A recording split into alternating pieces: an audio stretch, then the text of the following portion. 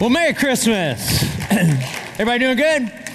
Good. Grab your Bibles if you got them and go to one of the most familiar Christmas passages, Matthew chapter 20. Actually, it has nothing to do with Christmas, but I'm going to turn it into a Christmas sermon. Anybody get a BB gun growing up, an air rifle? Anybody get one growing up? Okay. All right. Just a few of us. That's what's wrong with the world. Okay, no problem. I did, and me and my brother did when we were kids. And I can remember within the week after he got it, the neighbor came over to our house and said, Mr. Martin, your son, not me. I was probably praying somewhere, but it said, your son Russ shot out 7 windows from our house, 7 windows. So my dad went to him and said, son, if you accidentally shot out a window, why didn't you tell us? And he said, Daddy, I was aiming right at him. And so he is now the SWAT commander for St. John's SWAT team. All right, so praise God. Hey, we are in week 3 of this series called Unexpected Hope, what happens when you come face to face with Jesus, and that's what Christmas is. Christmas is about coming face to face with Jesus. Last week, we talked about misplaced hope, about putting your hope in the wrong places, and I warned you last week, I'm going to warn you every week, that this Christmas you will be disappointed once again, because you will have some unmet expectations, especially when you put them into the wrong place, and you, last week, wrote down where your hope crawls off to sometimes. And I thank you for your honesty. And our staff went away this past week on our staff retreat, and we prayed like crazy for you on Monday night. And so tonight what I want to do is I want to talk very practically about how do you do that? How do you put your hope in Jesus? In other words, what we're going to talk about is how do you have a great Christmas? And I very rarely ever do this kind of sermon, but tonight I am going to give you 5 ways. I want you to think of them not in steps. I don't like steps, but just 5 kind of think about like ingredients to a recipe. 5 things that you need to have a great Christmas. And it's rooted in this text that we are going to look at here tonight. And because I'm going to pick it apart, I just want to read through it one time so you don't miss what happens here in the text. And we're going to use this to instruct us on how to have a great Christmas. It says this in Matthew chapter 20, beginning in verse 17. I'm just going to read the whole account here. It says, and as Jesus was going up to Jerusalem, he took the 12 disciples aside. And on the way he said to him, see, we were going up to Jerusalem, and the Son of Man will be delivered over to the chief priests and scribes, and they will condemn him to death and deliver him over to the Gentiles to be mocked and flogged and crucified, and he will be raised on the 3rd day. And then the mother of the sons of Zebedee came up to him with her sons, and kneeling before him, she asked him for something. And he said to her, what do you want? And she said to him, say that these 2 sons of mine are to sit, one at your right hand and one at your left, in your kingdom. And Jesus answered, you do not know what you are asking. Are you able to drink the cup that I am to drink? And they said, we are able. And he said to them, you will drink my cup. But to sit at my right hand and at my left is not mine to grant, but it is for those whom it has been prepared by my Father. And when the 10 heard it, they were indignant at the 2 brothers. But Jesus called to them and said, you know that the rulers of the Gentiles lord it over them, and their great ones exercise authority over them. It shall not be so among you, but whoever would be the great among you must be your servant. And whoever would be first among you must be your slave. Even as the Son of Man came, not to be served, but to serve, and to give his life as a ransom for many. May God add blessing to the reading and to the hearing of his word. Here's why I want you to have a great Christmas. Because I think, as I was reading and praying and studying and getting ready for this sermon, I just began to think that I think that Christmas is kind of like a microcosm of our entire life. Christmas is like this concentrated microcosm, really, of your entire year. And it sort of exposes some of the most painful things in your whole year. Maybe it's why around Christmas time, people are more depressed than ever and those kind of things. And here's what I mean. Like all throughout the year, if you don't have friends, you don't even really notice that much. You know why? Because you have Facebook. And it lies to you and tells you got like 400 friends. And you're like, yeah, this is what I do things with these people all the time. That's kind of what you feel like. But you don't actually do things with them. You just watch them do things while you're by yourself. That's kind of what happens. And you have a Twitter account. And so you never really feel alone, right? You're like, oh, look, LeBron just sent me a message. No, he didn't. He just sent a message and you're a stalker and you follow him. I mean, that's what it's like. So it kind of masks the fact that you don't really have friends until Christmas time comes and people that have real friends go with their real friends. And there you are alone. And you're like, uh-oh. I don't think I have real friends. And you might not. And so Christmas time kind of exposes that. Or if you don't have money, Christmas time makes you painfully aware that you don't have any money. Because you ever get that, regardless of where you are on the financial spectrum, if you're like me, at some point in your life you had absolutely nothing, and then somebody would give you a present, and you'd be like, dang it. Because then you thought, now I got to get you some junk, right? That's where the whole idea of regifting came from, You got to be real careful with that. You should probably keep a log so you don't give it back to the person that gave it back to you, whatever. But so that's how that goes. It will expose you. And so that's why you go for the credit cards, how that whole deal. Or here's one that's just true. If you've got family issues, if you've got a big dysfunctional family, is that not magnified at Christmas like crazy? And here's why. Because I'm going to tell you, my parents got divorced when I was in high school. And me and any one of my parents could always be together, but we couldn't be all together at one time. And Christmas kind of forces that. And you begin to look around, and then it just gets weird, and it never goes away. My parents have been divorced for, decades now, and still Christmas is still weird. Why? Because you got like 6 Christmases to go to. And you're trying to, don't want to disappoint people, and they're like, you going to go here, you going to go there, and what about this? I'm like, hey, listen, I was not the one that couldn't get along with each other, okay? So you got to come see me if you want to see me. So that's what happens. Over and over and over. And you feel this incredible pressure to try to fix a generational problem with one visit. You're never going to fix it. It's just true. And so, what if this Christmas is different? What if this is the Christmas that everything is different? And here's why. That let down feeling that you have at some point in Christmas, what I believe is that letdown is actually the grace of God in your life to let you know that this world will never be able to fully and finally satisfy. It just won't. And regardless of the message of all the Christmas movies, and I love the Christmas movies. I do. I told you last week my favorite one's Die Hard. That's the best Christmas movie ever. All right, that's a fact. But I love the Christmas movies, and I love the idea of the magic of Christmas and the miracle of Christmas. But all of that is only good for the movies because there is no magic of Christmas. Even if you get the Red Ryder BB gun, guess what? One day you're going to shoot your eye out. I think I've told you before, my favorite Christmas memory that I have as far as, that thing that I asked Santa for and he gave it to me. I remember coming down the stairs when I was in the 6th grade and Santa Claus brought me a dirt bike in the 6th grade, which is the message for the parents. If you're in middle school here and you're in 6th grade, your parents should ask Santa for you a dirt bike. And so Santa dropped it off in my grandma's house, inside, like coming out the chimney. He was in a hurry. Boom, there's one for me and one for my little brother. I had a XR ADR and he had a little 50, okay? And it's 4 a.m. I was the one that would get up early and, I was the first one to check. There's usually, if you got siblings, there's one that's like into it and up early and you got to wake the other one up and, parents won't let you open presents till everybody's awake because they're communists or whatever. And so, And so I get down and there's a dirt bike in my grandma's living room and I could not resist. And in my pajamas, I jumped on it and just cranked it up in the living room. Just like that. And out the door opens and there's Nana, just crazy, and she's saying something, but I couldn't hear. I got it, and this place is filling up with smoke. Okay, so even if you get that, it'll never fully and finally satisfy. And so what we are looking at, the text that we have chosen for this Christmas season, are these face-to-face encounters with Jesus, and we see what we find in him.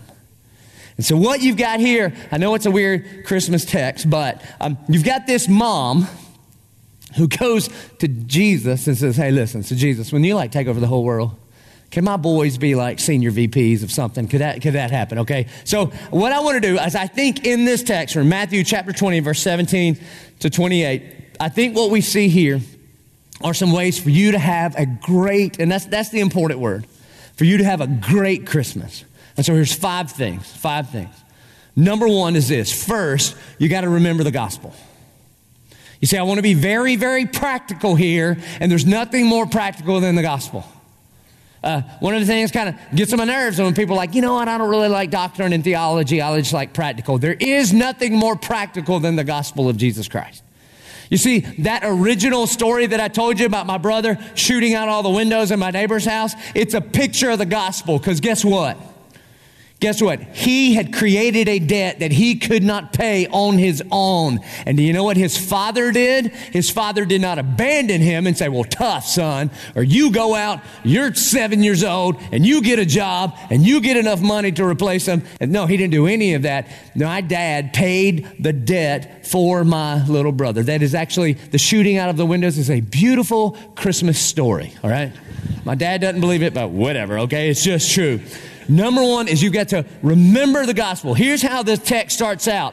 In verse 17, and as Jesus was going up to Jerusalem, he took the 12 disciples aside, and on the way he said to them, see, we're going up to Jerusalem, and the Son of Man will be delivered over to the chief priests and scribes, and they will condemn him to death and deliver him to the Gentiles to be mocked and flogged and crucified, and he will be raised on the third day. Listen, this is why Jesus came.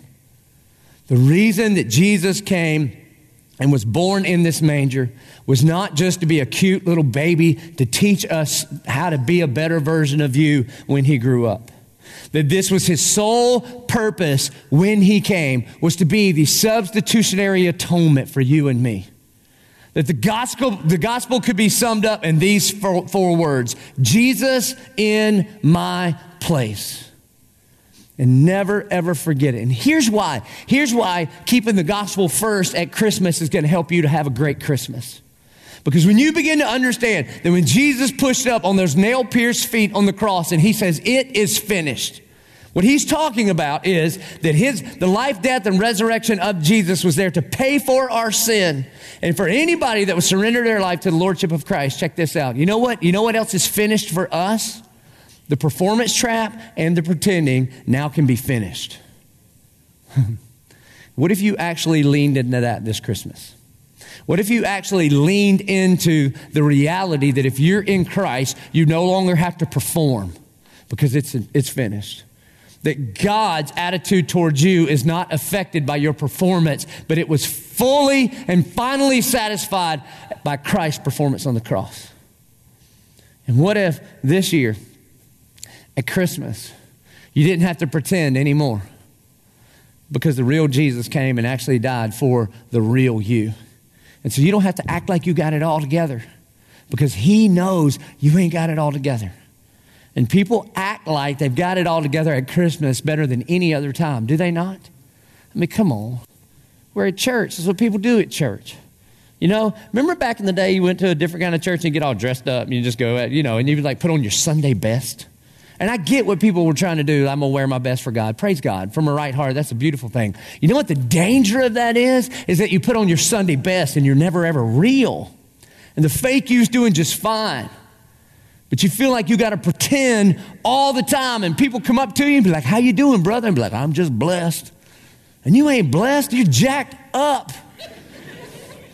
I mean, you're like a half a fight away from getting divorced. You're broke. You're miserable. Everything is just messed up, but you've learned these little kitschy church phrases. Oh, just glory to God, just blessed. And it ain't true. What if this Christmas you realize that in the gospel, the pretending and the performance were over? You see, every time you see that little manger, man, Jesus didn't stay in that little manger. He grew up. He grew up to live this perfect life, to die a sinner's death for you and for me. And so the pretending game and the performance trap is over because it's finished. It is finished. Which leads to number two. You want to have a great Christmas? Number one is this. Remember the gospel. Number two is this. Is find your rest in Jesus.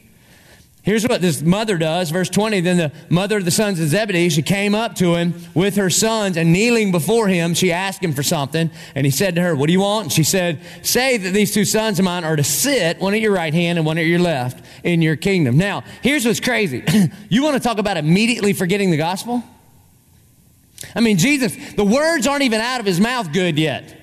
Hey, we're going to Jerusalem, and I'm going to suffer and die and be convicted and flogged and die on a cross. And she's like, yeah, okay, whatever. All right, but so how about my boys? You see, a big part of the reason that remembering the gospel first and foremost is going to help you have a great Christmas is because it will immediately help you understand it ain't about you. Let's just say that together. Ready?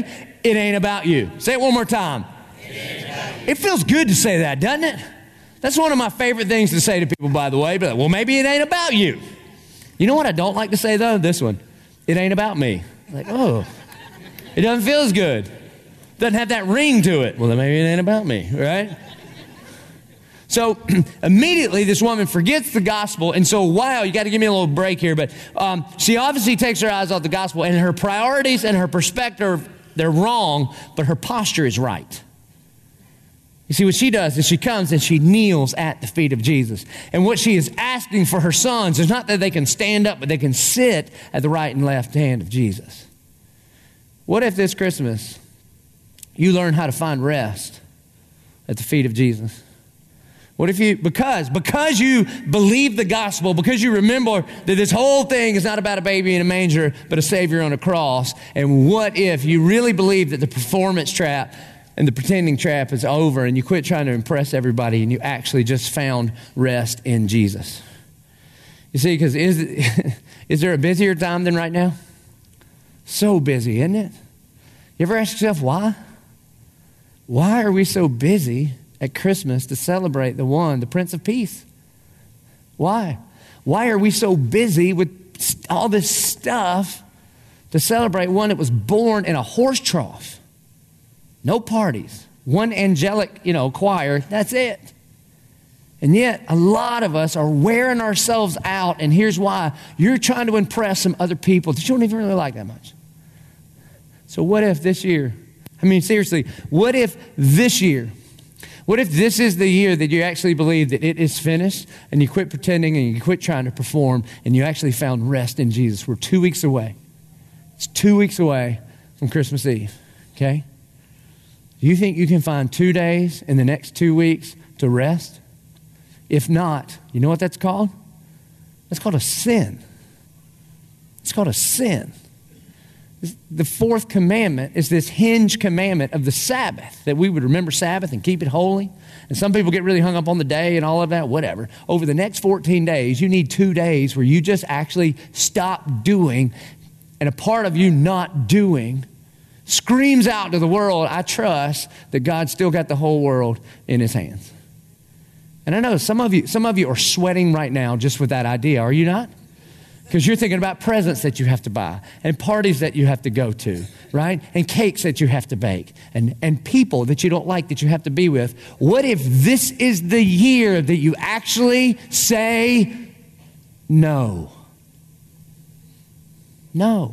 Here, I'll teach it to you in Spanish. Ready? No. Now you're bilingual. No, I know there's some stuff that we have to do, but the real question is this: are you busy because you're living for the applause of man? And if so, what if this is the year that you find your rest in Jesus and just say, we're not going to do that this year? I told you this before. My favorite seminary professor told me this. He said, on the day I graduated from seminary 100 years ago, he said, if the devil can't make you bad, he'll make you busy. So ask yourself this question. Ask yourself this question: what do I need to stop doing this season to have a great Christmas season? Some of you need to have this honest conversation when you say, you know what, I really don't want to go to that thing. The only reason that we go is to try to impress those people, and we only see them at this thing. That's probably why we don't like them that much. And what if this is the year you just like, we're just not going to go? Whatever that thing is, that you would just trust that God approves of you. You ever think about that? In Christ is the exclamation point to prove to you once and for all you have God's approval. So you can quit trying to seek it everywhere else. What if you looked for rest in Jesus? Now here's what's crazy. Jesus gives us this invitation. Jesus gives us this invitation. He says, come to me, all you who are weary and heavy burdened. And attention shoppers. That's almost what it sounds like, doesn't it? How many of you are done with your Christmas shopping? Raise your hand. Anybody? All right, you right there. All right, we hate y'all. Don't worry about it. Now, husbands, y'all don't count. All right, you get one gift on Christmas Eve. I see you at Walmart. I understand, all right? You want to understand the grace of God, the extensive grace of God? Come with me to Walmart on Christmas Eve and look around and you're like, he loves everybody? Yes, it is amazing, okay? Now, what if we actually took Jesus up on his invitation. And here's what he says. He says, come to me, all you who are weary and heavy burdened, and I will give you rest. He doesn't say go looking for rest. He says, come to me. And as a result of coming to me, a byproduct of that is rest. You see, some of you think you're getting rest and you just got like a lazy Sunday. Those are two different things. What the Prince of Peace came to do is to come to give you rest for your soul. So what do you need to stop doing this season? What do you need to stop doing this season? Because the only reason you're doing it is for the applause and the approval of man. And because, number one, you're going to remember the gospel, now you're going to step in at the feet of Jesus and you're going to find some rest. And you're going to say, you know what, I need to stop doing this because it's just making me busy. And I'm going to actually trust that I have the approval of God demonstrated at the cross. So number one is remember the gospel. Number two, find your rest in Jesus. Number three, depending on the dysfunction of your family, you'll like this one, all right? Number three is you better be ready to endure some pain. You want to have a great Christmas? See, part of the reason you have such a terrible Christmas is you have these unmet expectations. So if you just go in with the right expectations, it could fundamentally change everything.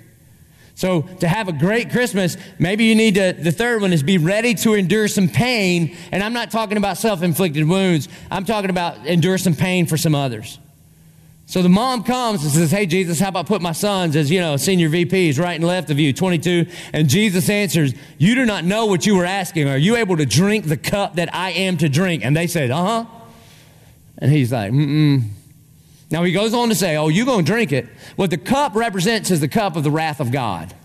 What he is saying is, in order for me to be high and exalted and lifted up and be the King of Kings and Lord of Lords so that one day everybody will bow at my name, before that, the road to glory leads through Golgotha, through the cross. You sure you want to do that?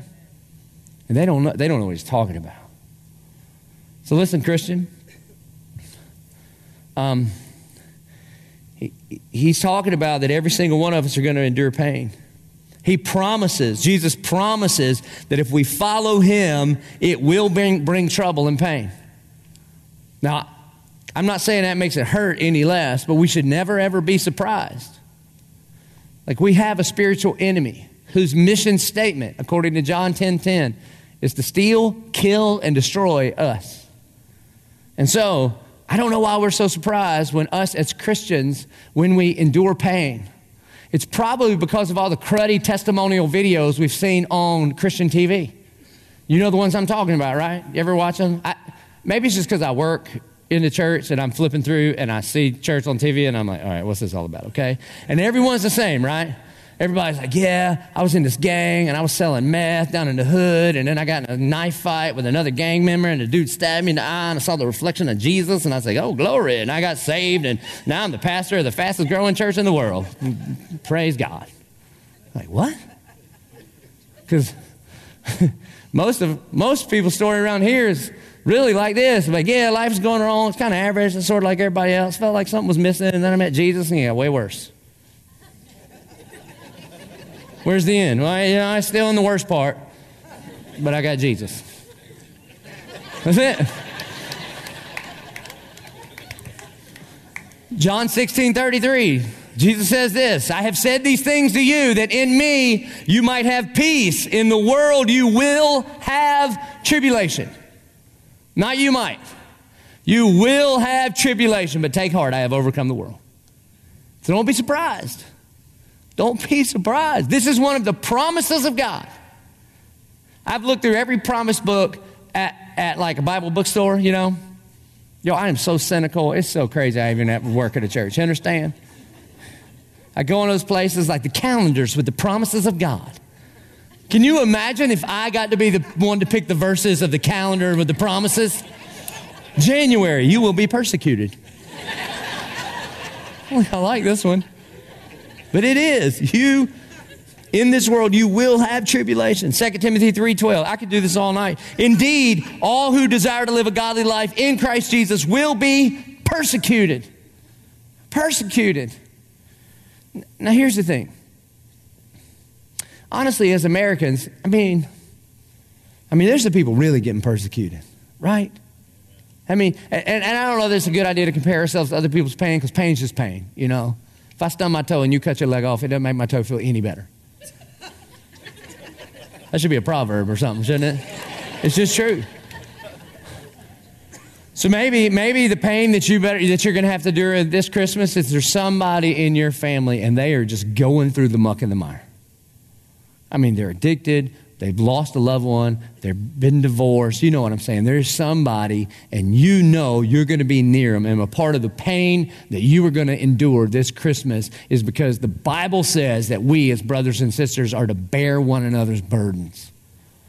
And it's not your fault. The Bible talks very little about fault. It talks a whole lot about responsibility. Sin was not the fault of Jesus, and he took responsibility for it all. And that's what we're called to do.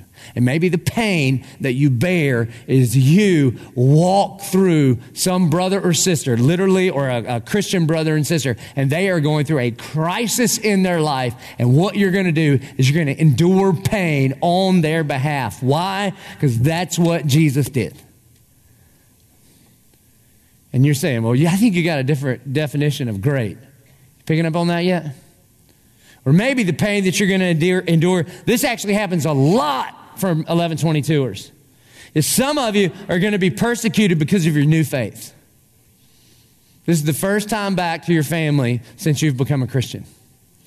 I mean, heck, y'all, in the last 3 years, we have 3,000 people surrender their lives to the Lordship of Christ. You don't think that creates a little family tension when they show back up for the holidays? Like, you're a part of what? They do. Isn't that a cult? And a part of the pain that you're going to have to endure is standing up for the name and the renown of Jesus. Not because he needs to be defended, but because you've actually been transformed by the love of Jesus Christ. And I would just say this, and it's worth it. And it's worth it. And some of you, maybe you're going to have to endure the pain of your dysfunctional family so that you could shine light in a dark place. Do you get that? Now, what will begin to happen? I'm telling you, if you'll hang out on this a little bit, if you'll actually have this in mind, then what's going to happen to you is the day after Christmas, and when you're with your cousin, and you can't stand that guy, and he's wearing you out, and you just, then God is going to bring to mind, this is what Pastor Joby was talking about. This is the pain that I have been called to endure. And you kind of giggle a little bit, and here's why, because it's true. But maybe, just maybe, you're the only gospel that family ever sees, and it's one time a year. And there's something about this season that people are open up just a little bit more to hear about the hope and the love of God. And so, don't be surprised. Don't be surprised. A part of what might make this a great Christmas for you is that you endure pain. So number one, remember the gospel. Number two, find your rest in Jesus. Number three, be ready to endure pain. The fourth one is this. If you want to have a great Christmas, then honor someone. Honor someone. Once again, the gospel reminds us that it ain't about you. Here's what Jesus says to the request from the mom. He says to them, you will drink my cup, but to sit at my right hand and my left hand is not mine to grant, but it is for those for whom it has been prepared by my Father. Do you see what Jesus just did right there? The Bible says very clearly that all things were created by him and for him and through him and to him. We just finished a series and just sang a song that he is before all things. In John chapter 13, the Bible says all authority on heaven and earth had been placed under Jesus. Again, in Matthew chapter 28, it says that all authority on heaven and earth had been given unto Jesus. That Jesus is the Word and all things were made by him and for him and through him and to him. He has all authority on heaven and on earth. And when given this request, what is his response? It ain't about me. It's about I'm going to defer to my Father in heaven. It's what Philippians chapter 2 meant when it says that our attitude should be the same as that of Christ Jesus, who being in very nature God, did not consider equality with God something to be grasped. Here's what that means. Jesus never played the God card. Jesus never walked into the restaurant and it was like a 40-minute wait and he was like, hey, come here. I'm the Son of God. Go ahead, let me be seated. He never did that one time. And so, here's the thing. Maybe this Christmas, like Jesus here, Jesus was consistently looking for an opportunity to honor his heavenly Father. What if this Christmas you were consistently looking for a way to honor your heavenly Father by trying to outdo one another in honor? Maybe there's somebody in your family, maybe there's somebody at work, maybe there's somebody in this church, and instead of you and me making it about you and me, we actually defer to them. And it rubs against us. The only reason you should honor somebody like that is because of the gospel. And see, here's the thing about honor. Honor is given, respect is earned. Honor is given and respect is earned. And a lot of times we confuse the two things. Do not be confused.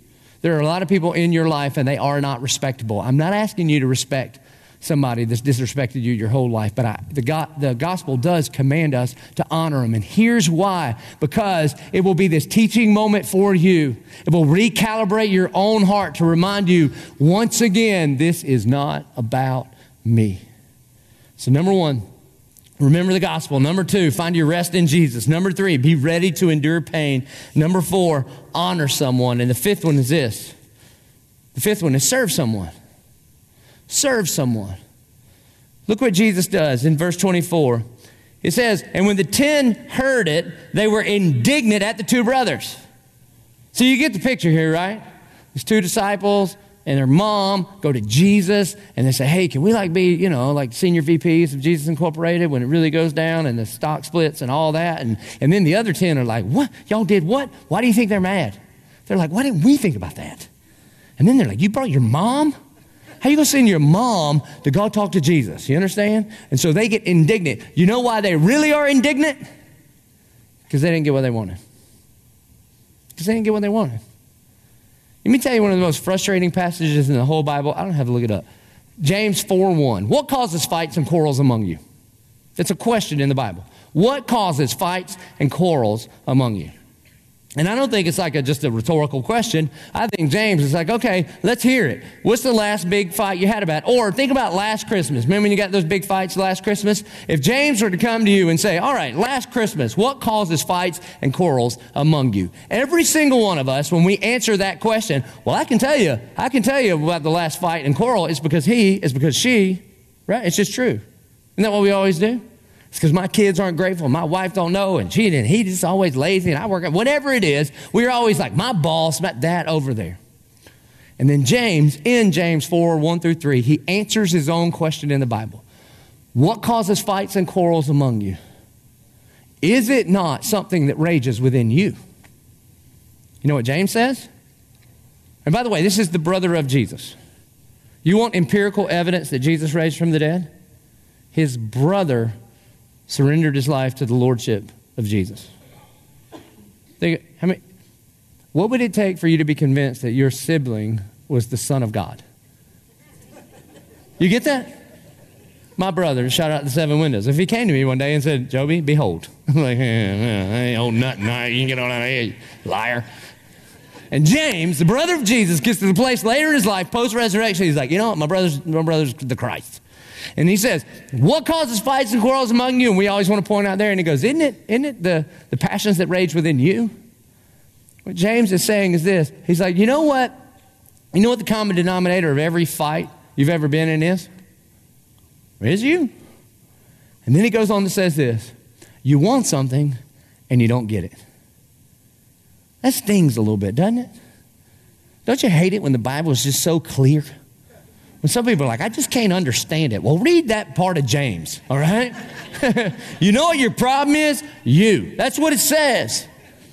You know what my problem is? Me. You want something and you don't get it. You know where the pain of Christmas comes? In unmet expectations. You have this expectation and then you have an experience and there is a gap in between, and that gap is filled with your pain. That's where it comes from. Over and over and over. You want something and you don't get it. Now, when you're a kid, it's like you want a present or you want a toy or you want Santa to bring you something. And as you get older, really it's just the same thing. It's just different. You want a relationship. You want everybody to get along. You want everybody to come to your house. You want whatever it is. And really, that's what's wrong with the other 10 disciples right there. They wanted it. Like, dang it, those guys asked for what we wanted. And so they become indignant. Verse 25, but Jesus called them and said, You know that the rulers of the Gentiles lord it over them, and their great ones exercise authority over them. It shall not be so among you.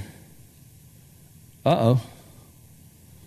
I don't know about y'all, but there's verses like that make me nervous. Because I can just tell you, here's what this means. That what he's saying, in other words, is you will not demand that it has to be your way.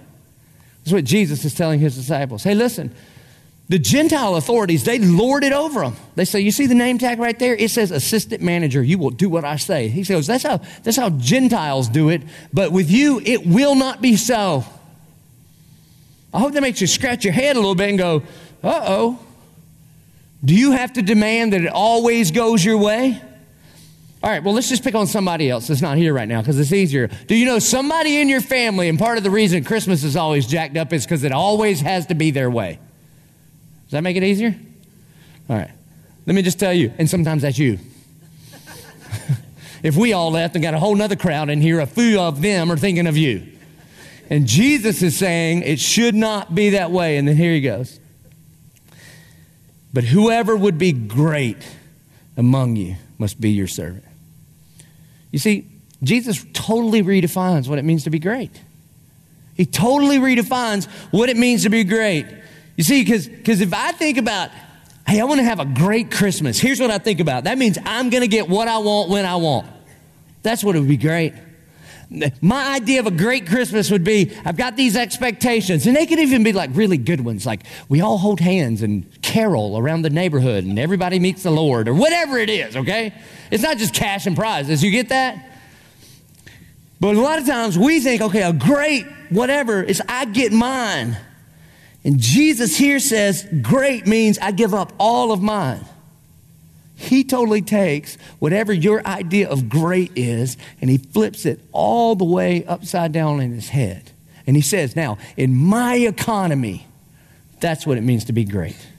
Not that you get everything that you want, but you give up everything that you have. And then you might be like, well, Jesus, why in the world would I do that? And he says, verse 27, whoever be first among you must be your slave, even as the Son of Man came not to be served, but to serve and to give his life as a ransom for many. In other words, if Jesus came to serve, then how much more should we position ourselves to serve? These boys come up, their mom comes up and says, hey, we want to be great. And he goes, all right, you want to be great? Then you serve. That's how you become great. See, one of the things I heard a preacher ask a long time ago, when you find yourself to be the most powerful person in the room, what do you do? And my initial, when I first heard that, it's probably 10 years ago, my initial reaction was, well, I'm never the most powerful person in the room. But all of us are at some part of our life, okay? Whether it's driving carpool or at the board meeting or in some place in your life, you're going to find yourself and you are the most powerful person in the room. That's where Jesus is right now. And then the question is, what do you do with that positional authority? In John chapter 13, you know what Jesus does? The Bible says Jesus, knowing that all authority in heaven and earth had been put under him, he demonstrated the full extent of his love. And he got up from the table and he dressed himself as a servant and he began to wash his disciples' feet. You know what I find? I hope this is a safe place. You know what I find when I'm the most powerful person in the room? I make sure everybody knows it. I mean, drive around in the car, you will shut up, and we listen to my radio, what I want to listen to, all right? If you want to hear more Christmas music, ride with Stone. That's what I say, okay? And Jesus goes, no. It shall not be so among you. You listen to Frozen on repeat, over and over and over. That's what you do. And here's why. Because Jesus himself said that the Son of Man came not to be served, but to serve and give his life as a ransom for many. So how about serve somebody this Christmas?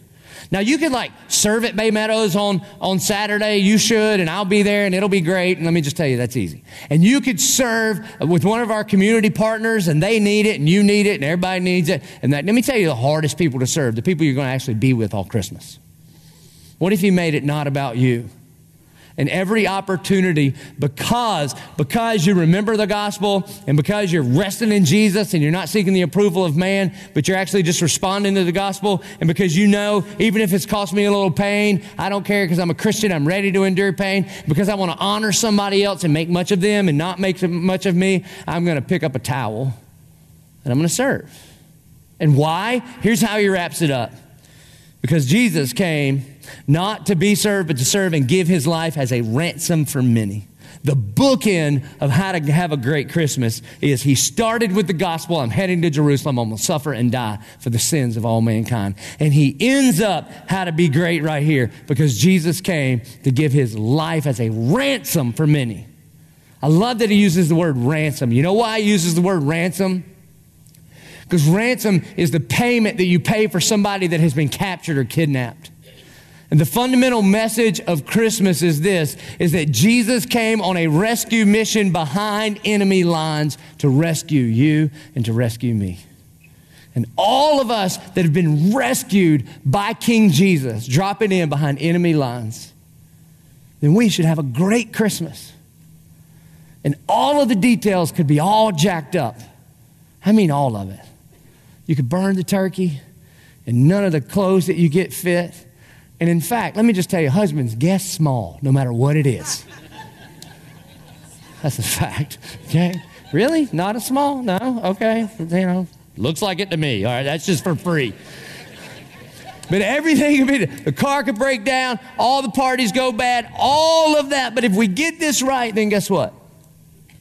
We can have a great Christmas.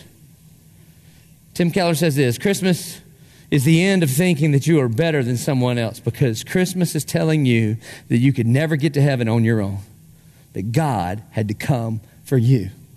And here's what's beautiful. Jesus did all 5 of these things at Christmas. I mean, Jesus kept the first things first in the gospel. The declaration of Christmas in Luke chapter 2 is this, fear not. For behold, I bring you good news. That means gospel. I bring you the gospel of great joy that will be for all the people. Do you get that? For all the people. That's why this is a movement for all people.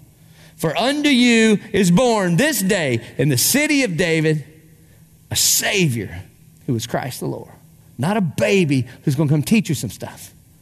And it also says, it does not say that Jesus came for the religious people, or Jesus came for the church people, or Jesus came, but Jesus came for all the people and unto you. You see, even at Christmas, the declaration of Christmas is that the gospel was first. And then Isaiah says that a part of what Jesus was going to do is he came to bring peace on earth and goodwill to man. That's what this little baby in a manger was ushering into mankind. Peace, that word, see, in English, we think peace just means the absence of war. In Hebrew, that word peace, shalom, means wholeness. Jesus says it's like rest for your soul. That was a part of the mission of Jesus. And you think he endured pain? He endured the pain of being born in the manger. And listen, that was a big, big, big deal. We overlook that so much. You realize when the Word became flesh and dwelt among us, how much pain Jesus endured just to show up as a human? I mean, we have no concept of the glory and the majesty and the perfection that was heaven, that is heaven. And he stepped out of heaven on the earth. I mean, the closest thing I've ever gotten to is when JP was about 2 years old, I think, my son. And my wife is a clean freak. You understand? There's sometimes when somebody in our family gets sick and I have to remind her, hey, baby, they are not the disease. They have it. You understand? So we can't quarantine them and all that. And so she is. I mean, we never wet wiped and antibacterial and you know what I'm saying? You remember those days, especially if you had little kids and then our kids were, I mean, the snot wasn't even all the way out yet and she was getting it. I was like, oh, that's gross. All right. And so I think it was Christmas time and we were going up to my grandma's house. We're riding down I-95 and we pull over at a truck stop and JP has to go to the bathroom. And she was like, you got to take him. I was like, all right. And she looked at me and she said, don't get anything on him. and my precious little blonde with his osh bosh bagosh, you know what I'm saying, and just clean. And we walk into the truck stop bathroom, all right? And I did like the Jackie Chan to get the door open. You're not trying to, if you could hover in and just go, you would, right? And then I get into the stall and I'm like, who has time to write things in here? And somebody is carving their name. I mean, this is crazy. Thank God the boy can't read because it's not age appropriate, all right? And you're just like, where do you put him? And the whole place is wet. How does it get wet in here? And it is. You know what I mean. And and that's all you're thinking. Just, hey, buddy, just ready, go. And I'll get it right, okay? We get back out of the car. And again, I Jackie Chan my whole way back out, right? Open all the doors and all of that. And then I just bring him back to Mama. And it's just, you're just rubbing him down with antibacterial. She's like, did you get anything on him? I don't know. What if? This is not how it works, but in my mind, this is how it works. That when Jesus is on his way, Christmas Eve, I feel like Michael and Gabriel, I hear it's gross down there. I hear it's nasty and there's sin and depravity and crookedness. Just whatever you do, Jesus, just don't get any of it on you. The Bible says, see, that's what goes through my mind when I read Philippians 2. And so the Bible says that he dresses himself as a servant and he shows up. And not only does he endure the pain of living as a human and being tempted by the devil and going through betrayal of a friend and all of that, he endures the pain of the cross. And so if we're going to follow Jesus, that means we follow him into the pain. And he honored his Father. You know why we want to honor somebody else? Because Jesus always looked for an opportunity to honor his Father. And you think Jesus served? He says, I didn't come to be served, but to serve and give my life as a ransom for many. And he served us by taking on our burden of sin. And if we do those things, then we can be great, like Jesus said. And because he did, you can have a great Christmas the way Jesus defines great. Not by getting everything that you want, but by getting the one that is greater than anything that you've ever wanted. My hope and my prayer for you, church, is this year we would have a great, the way Jesus defines it, great Christmas. Would you please stand and pray with me? Our good and gracious Heavenly Father, God, we love you because you first loved us. God, Christmas time stirs up a whole bunch of emotion. Again, God, maybe because it's just a microcosm of our life. Maybe because it exposes the places in our lives that are hurting the most. Lord, the last thing I want to do is make light of somebody that is in pain. Because, Jesus, you endured pain, Lord. You are a high priest that can empathize. And, Lord, I pray that the church of 1122, God, that we would be a light in a dark place. God, that we would be a beacon of hope in a hopeless generation. And that a part of that hope would be that we would walk with brothers and sisters in pain. God, I pray that first and foremost, Lord, we would remember the gospel. God, that we would keep first things first, that every time we see a manger, we would know that it leads to a cross. God, I pray that the gospel would convict us and compel us to walk in the freedom that it is finished. The performance trap is over. The pretending game is over. Because you don't love some future version of us. You love us right now. And in that, we could find rest. And Lord, I pray that that would compel us to honor one another and serve one another. And that we could have a great, great Christmas because we serve such a great, great God. We pray it in Jesus' name. Amen. Hey, listen, we respond to the gospel. We respond by praying. We'd love for you to come down and pray. I know some of you are going to need the Holy Spirit working like crazy in your life this Christmas so that you can have a great Christmas. We respond by joining our voices together and singing, all of us as one united voice, singing to our great God. And this is the time that we bring our tithes and offerings to God, our first and our best. And just in case you hadn't been around lately, everything that we give to now goes to this incredible movement that God is leading us on, the Before All Things journey. So let us respond.